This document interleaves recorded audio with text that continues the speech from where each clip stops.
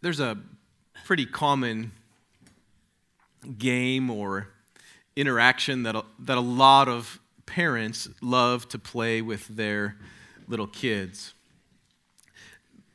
It's kind of fun because there really aren't any rules. Basically, the game amounts to trying to figure out the best way to describe or to measure the love that we have for our children and the love that our sons or daughters have for us. I mean, you can probably think of examples of this. Do you know how much mommy loves you?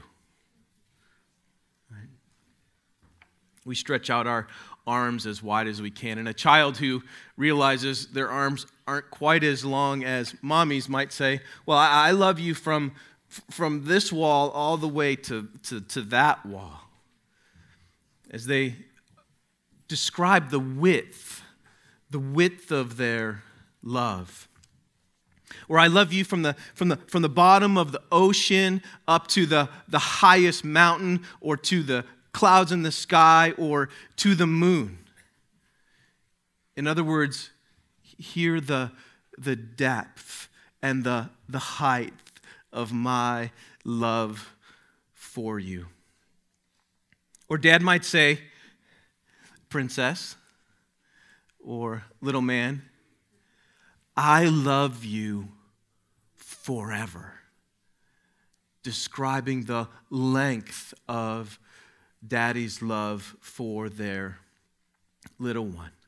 Sometimes when kids are first learning to count, it's adorable because they might say, well, I love you 3, because that's the biggest number that they know at this point, right? As we come to today's passage in Ephesians and begin to grapple with Paul's prayer here, think for a moment about why this simple game is so important. Think about what it reveals about the security that comes to the human heart and the freedom and the confidence it produces in us when we are rooted and grounded in love. Now, our passage this morning picks up midway through chapter 3 and verse 17 and goes, at least our passage for this morning goes through verse 19. But today completes the thought that Shane began to lead us through last week in verse 14. So let's read this whole section again this morning. Brothers and sisters, hear the word of the Lord God Almighty, our Heavenly Father, who loves us. Paul says, for this reason, I bow my knees before the Father, from whom every family in heaven and on earth is named, that according to the riches of his glory, he may grant you to be strengthened with power through his Spirit in your inner being, so that Christ may dwell in your hearts through faith, that you, being rooted and grounded in love, may have strength to comprehend with all the saints what is the breadth and length and height and depth, and to know the love of Christ that surpasses knowledge, that you may be filled with all the fullness of God. Lead us, Spirit, I pray, in Jesus' name. So I love this prayer of Paul here in this section. And I love that he's trying to get us, he's striving to get us to see the importance and the immensity of God's love for us. In fact, he's so excited about us getting this, he kind of cuts himself off in the middle of his argument because he can't contain himself. But the question is, why is he so excited for us to see this here? Why is it so crucial to Paul? What is it that Paul is asking God to help us to see here? I think the key to understanding what Paul is praying is found in his progression of thought. If we're going to grasp the greatness of the power of this prayer, we at least need to be clear on what Paul is saying. It's a little bit like going to the eye doctor and it looks a little bit blurry and he clicks and says, "How about now?" And it comes into perfect focus. May it be true for us this morning. In the original language, Paul uses a phrase that he repeats 3 times in this section, and that phrase is, "in order that." And I think that phrase helps us to see what he's praying here more clearly. So let me put that phrase back in and just summarize then what Paul is praying for us here in this section. He essentially says, the reason I am bowing my knees. In other words, the reason that I'm praying fervently, because Jews typically prayed standing up. It was only when they were praying in an especially fervent way that they would get down on their knees. You might think of the Lord Jesus in the garden, dropping to his knees and dropping to the ground as he begged his Father to take away this cup. Yet he was fully resolved to do the will of his Father. In a similar way, we see Paul's urgency and his fervency here. He says, the reason I am bowing my knees is in order that out of the riches of God's glory, he will give you power and strength. In order that you will grasp and know the greatness of the love of Christ. In order that you will be filled with all the fullness of God.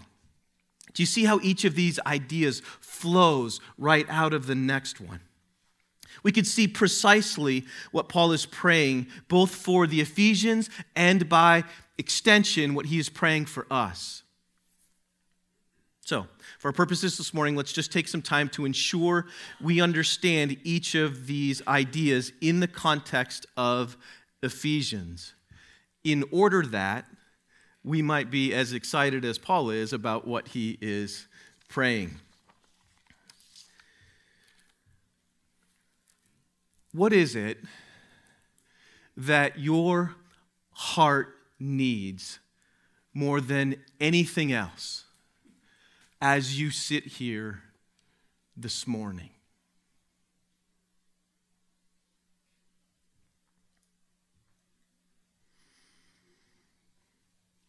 Whether you find yourself in a stagnant place, whether you're in the midst of difficult present circumstances, whether you look into your past and you just can't get over some of the things that have happened, or whether you're looking ahead and you see a world of possibilities before you as you think about following wherever Jesus is leading. The question is, what does your heart need in order that you remain firm in Jesus, in order that you will step out in faith as you seek to follow Jesus? Think back to our parent and child game. There is something far more profound happening in that interaction than just kind of fun and and silliness. Wise parents understand that there is a connection between the security that comes from the assurance of our love for our children and the freedom and the confidence and the joy they experience as a result of knowing the height and depth and breadth and length of our love for them. If that's true for us, how much more do you think the Father desires that we would know and understand how much He loves us? This simple game illustrates exactly what Paul wants us to know. Namely, the more fully we grasp the reality of God's love for us, the more fearlessly we will follow Jesus wherever He leads. The more fully we grasp the reality of how much God really loves us, the more fearlessly, the more boldly we will follow Jesus wherever He leads us. Now, the reason that I think fearlessness or boldness is on the forefront of Paul's mind here as he's praying is because he mentions right at the beginning of this chapter that he is a prisoner for Christ. And as soon as he finishes praying this prayer at the beginning of chapter 4, he mentions again that he is a prisoner for the Lord. And the very last thing he essentially says to the Ephesians is a reminder that he is an ambassador in change. And so the thing that he asked them to pray for him is that he may declare the mystery of the gospel boldly as he ought to speak. So I think this idea is at the very forefront of Paul's mind as he's praying this prayer for the Ephesians. In his prayer, Paul is showing the Ephesians where the source of true courage is found, namely fully grasping the reality of God's love for us in here, in our inner being. Now, the place Paul first points them is to the riches of the Father's glory in verses really 14 through 16. But this is kind of a broad and a big statement. So within Ephesians, what does he mean by that? What riches of glory does Paul have in mind? What riches of glory might actually strengthen us with power? Now, thankfully, Paul's mentioned a phrase like this a couple of different times already in the book of Ephesians. So I think the answer becomes clear. Specifically connected to God's love, because that's the context of what we're talking about in this section, Paul referred to the riches of God's mercy in Ephesians 2:4, directly linking it to the great love with which the Father loved us, even when we were dead in our trespasses. And back in chapter 1, Paul described the forgiveness of our sins as the riches of the Father's grace. The love with which the Father loved us in the Beloved, he said, was to the praise of his glorious or glory-filled grace.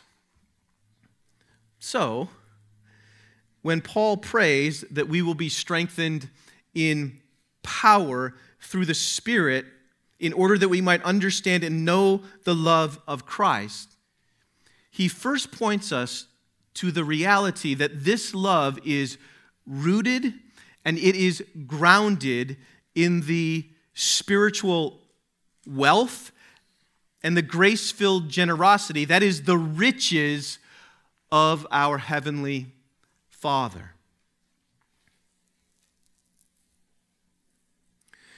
The Father's own spiritual richness of mercy and grace is actually the ground or the foundation of his love for us.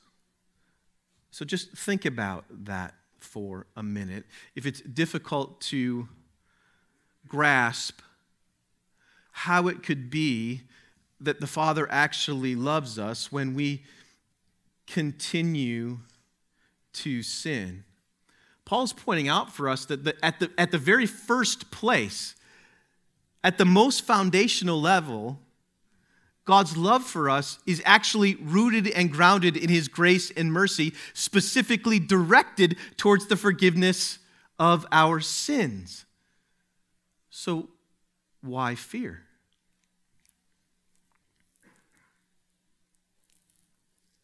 What we need more than anything else in existence is mercy and grace. And the Father's love for us flows directly out of the infinite storehouses of the wealth of his divine mercy and grace, which is capable of covering our spiritual poverty. It's capable of covering our spiritual poverty like Niagara Falls is capable of filling an empty glass.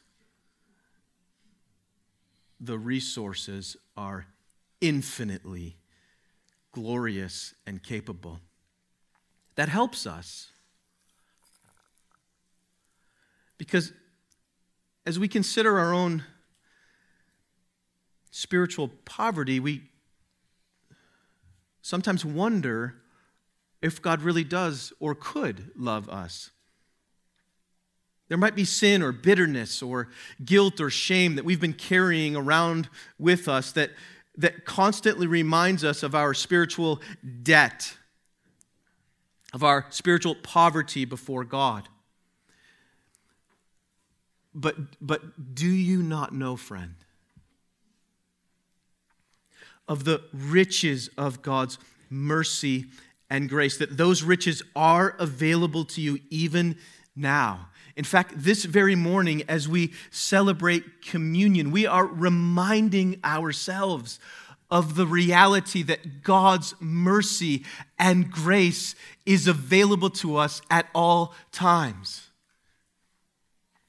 You need only to ask him to cover your sin and your shame with the blood of his Son's sacrifice on your behalf, even this very morning. Now, the reason this grounding of God's love strengthens us is because when we realize that God's love for us is actually rooted in the gracious forgiveness of our sin, then we never have to fear being exposed as sinners or failures. From day one, as a believer, our sin has already been exposed by the cross, and we have already been exonerated through the cross. Fear of exposure and fear of failure died on the cross and was buried with Jesus in the tomb, with all the rest of our spiritual IOUs.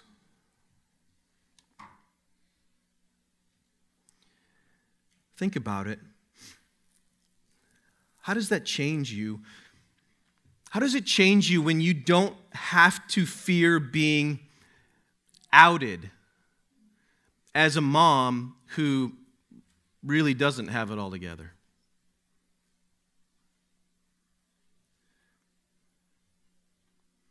How does that free you when you don't have to fear being outed as essentially a failure as a husband? How does it free you from the fear of being outed as a dad when you realize, I don't really know what it looks like to lead my kids well spiritually? How does it free you when you realize you don't have to fear being outed as a friend who doesn't have all the answers, or as a worker who drops the ball, or as a leader who still makes mistakes?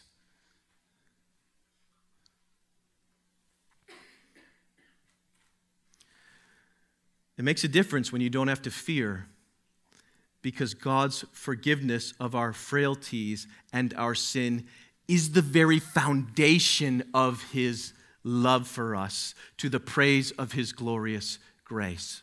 When you see this, it helps you to see the security we have in the love of Christ. And therefore, our souls are strengthened, whatever our circumstances. This is just the grounding. This is just the grounding upon which the rest of Paul's prayer is built. The place our confidence begins to rise is when we realize that the power and strength for which Paul prays for our inner being comes from the Holy Spirit himself. Verse 16, Paul's prayer is that according to the riches of his glory, he may grant you to be strengthened with power, that you are able to muster up yourself to the best of your ability. I'm sorry. My translation says that he may grant to be strengthened with power through his Spirit. Not from within your inner being, but his Spirit is ministering to your inner being. That makes a difference. Brothers and sisters, that makes a difference, because where the Spirit of the Lord is, there is freedom. Where the Spirit of the Lord is, there is grace. Where the Spirit of the Lord is, there is infinite power available to you to fight sin and to create new affections in your heart. If you think, but my heart is dead, God's main ministry is resurrection. He's got this. But what if you hear what I'm proclaiming and you think that sounds good, but I don't feel the confidence rising. I don't believe that God loves me. Remember that in chapter 1 and verses 13 and 14, Paul said that you, that is, every person who believes in Christ, with no exceptions, when you heard the word of truth, the gospel of your salvation, and when you believed in him, you were sealed with the promised Holy Spirit, who is the guarantee of our inheritance until we acquire possession of it, to the praise of his glory. That is true for every believer. From the Apostle Paul down to the likes of us. So just take inventory for a second of what we've learned so far. We understand that the foundation for God's love for us is rooted and grounded in his forgiveness of sin, which flows out of the riches of his mercy and grace and glory. Now we have the presence of the Holy Spirit living in your inner being. That is, the third member of the Holy Trinity. That is the one who is present at creation. That is the one whose power brings forth redemption. That is the one who searches the deep things of the mind of God himself.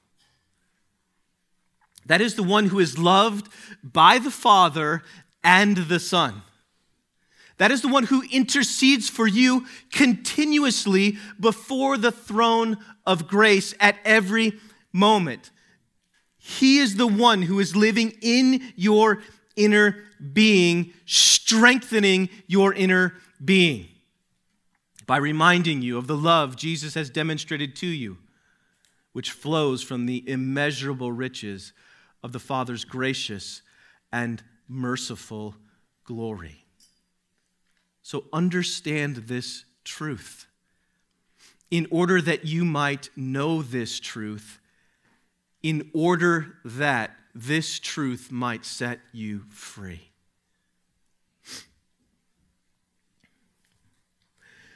So if you say, okay, maybe there's a faint pulse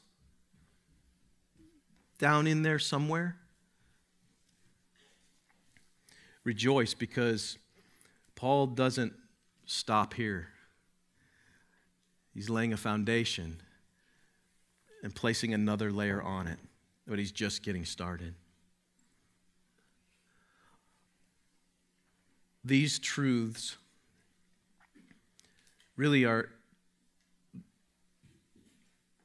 the foundation in order that we would begin to understand and to know the greatness of the love of Christ. So here, verses 18 and 19, Paul prays that we will have strength to comprehend with all the saints, there it is again, every one of us, with all the saints, what is the breadth and length and height and depth, and to know the love of Christ that surpasses knowledge, that you may be filled with all the fullness of God. So based on verse 18, that we may have strength to comprehend with all the saints.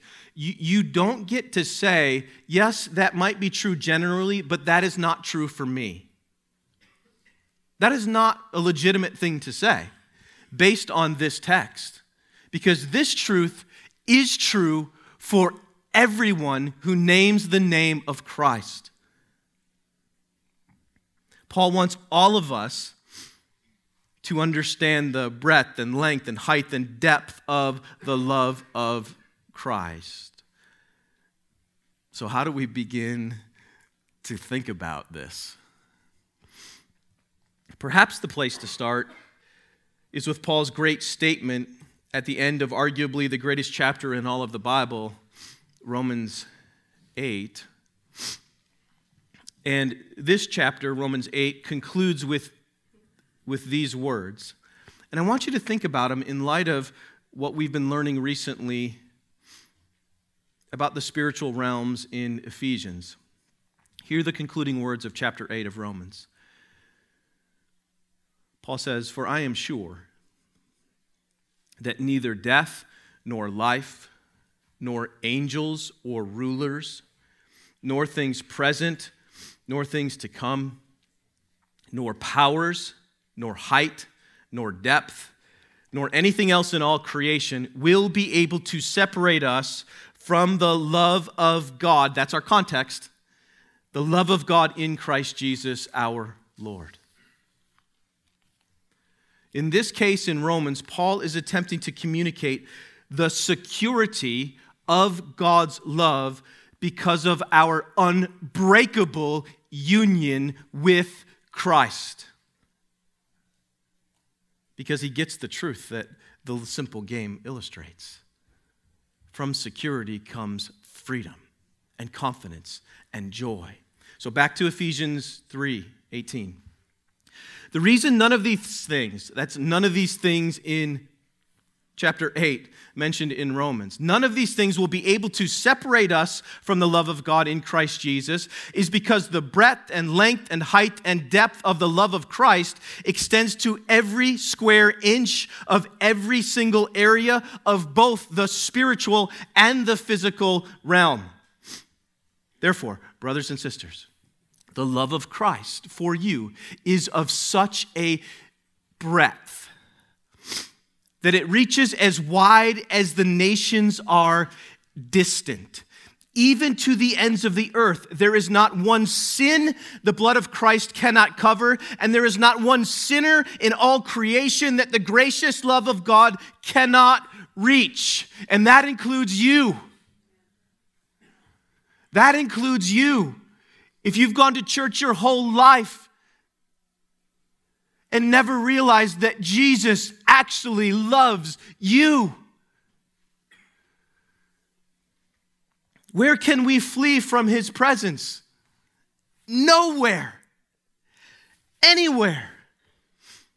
Brothers and sisters, the love of Christ for you is of such a height that it reaches to the heavens, because Paul's already told us that we are seated with Christ in the heavenly places, that is, in the presence of God, and that angels and demons even now behold the glory of God in the church. My beloved brothers and sisters, the love of Christ is of such a length that Paul has already told us it stretches from eternity past, where we were chosen before the foundation of the world to be holy and blameless before him. And it stretches to eternity future, where Jesus is seated far above all rule and authority, not only in this age, but in the age to come. And where our glorious inheritance in the saints will be realized fully and forever.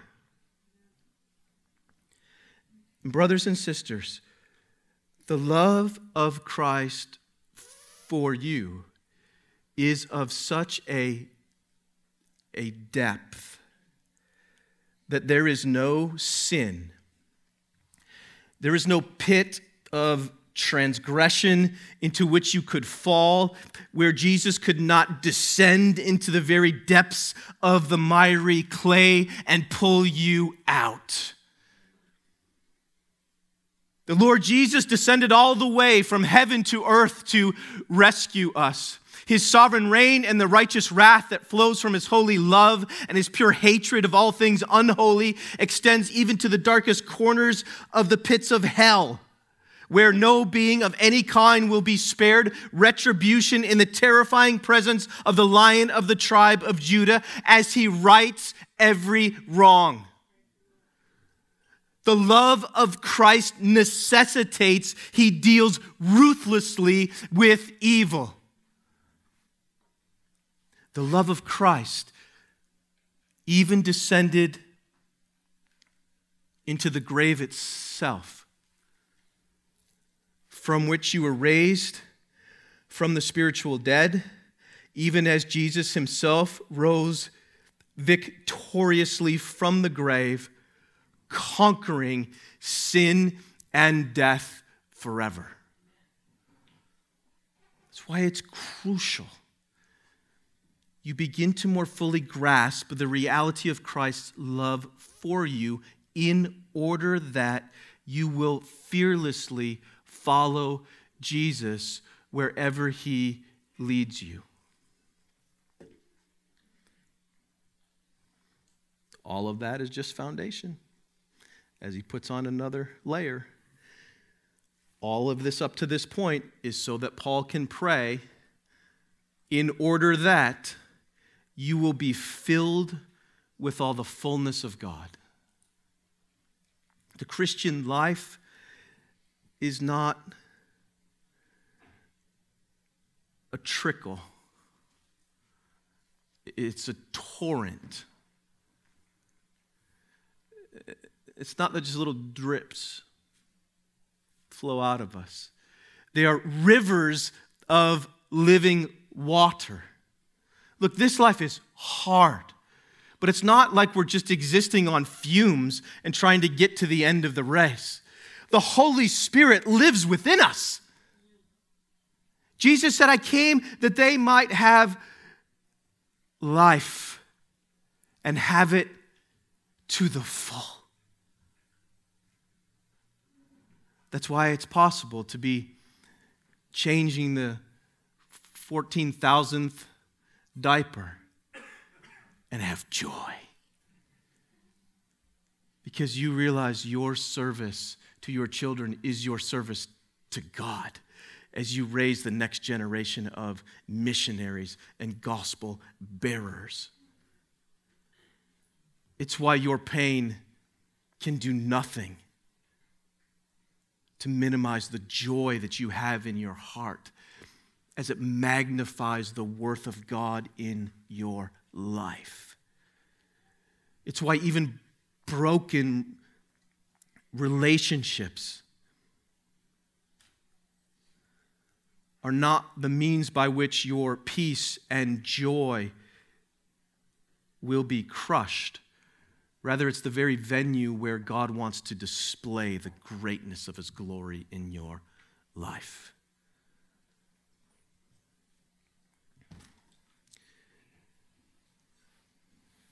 Paul prays all of these things in order that we will be filled with all the fullness of God. That's exactly what he means. Because he says something very similar in chapter 4. He says we are to grow up into the measure of the stature of the fullness of Christ, which is another way of saying you need to get in a growth group because you can't handle this on your own. You need your brothers and sisters to help. So I think the best way to think about this concept of being filled with the fullness of God is that we need to think about it both individually as followers of Jesus, and we need to think about it corporately as the church, because I think the Bible speaks to both of those things. From an individual standpoint, there's a sense in which we have already been filled with Christ, and a sense in which we are to grow up into the fullness of all that implies. Colossians 2, 9 and 10.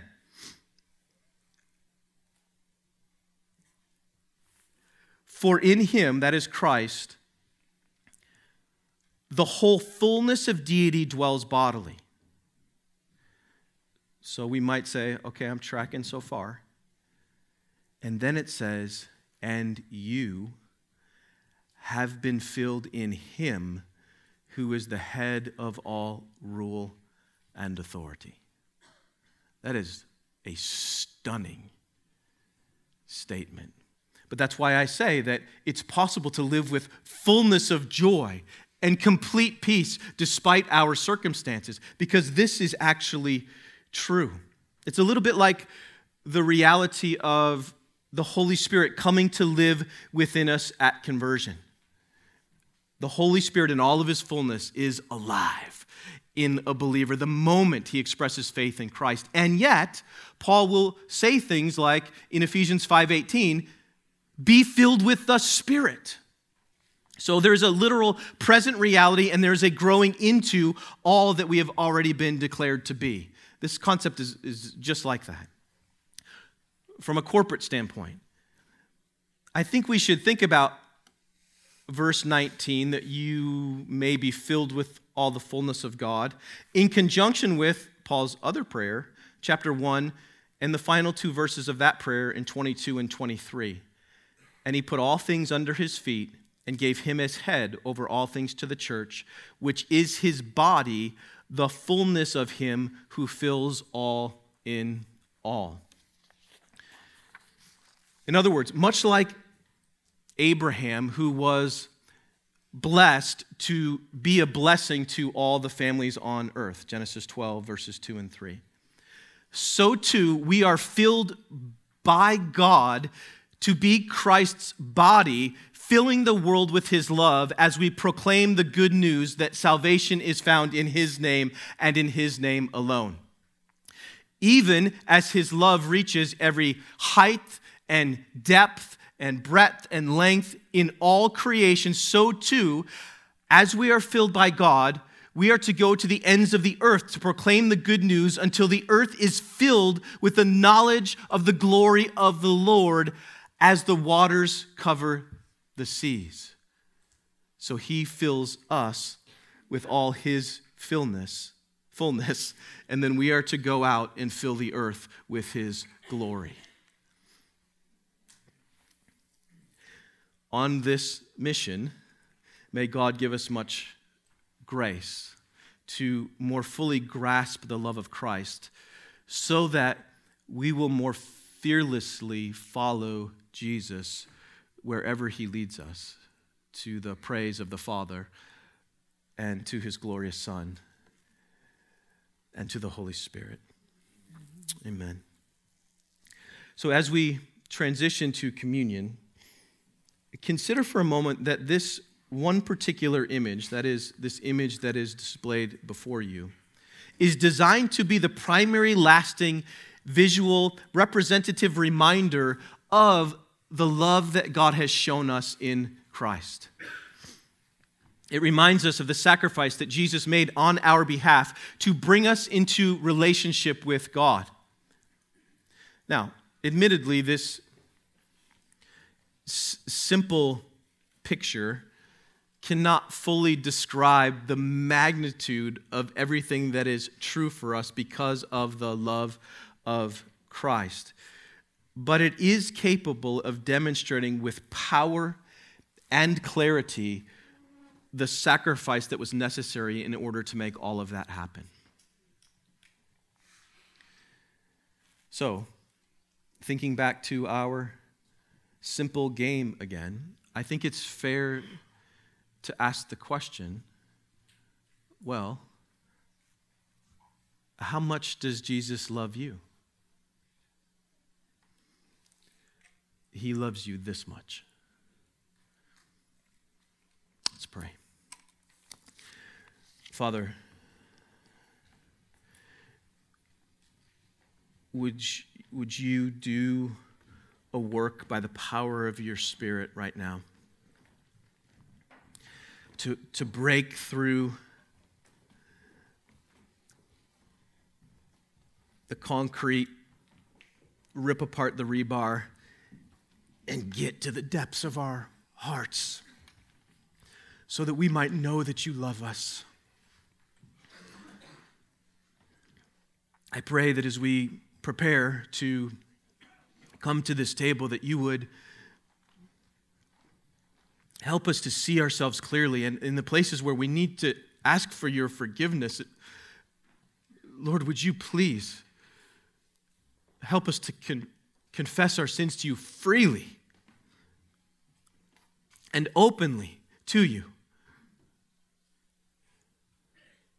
so that we might just as freely and openly receive the covering for our sin that you have offered to us in Christ through his blood, so that we might be able to come to this table secure in your love, so that we can come to this table with freedom and confidence and joy, knowing that you love us. And I pray this, Father, through the power of the Holy Spirit. And I ask it in the name of Jesus himself. Amen.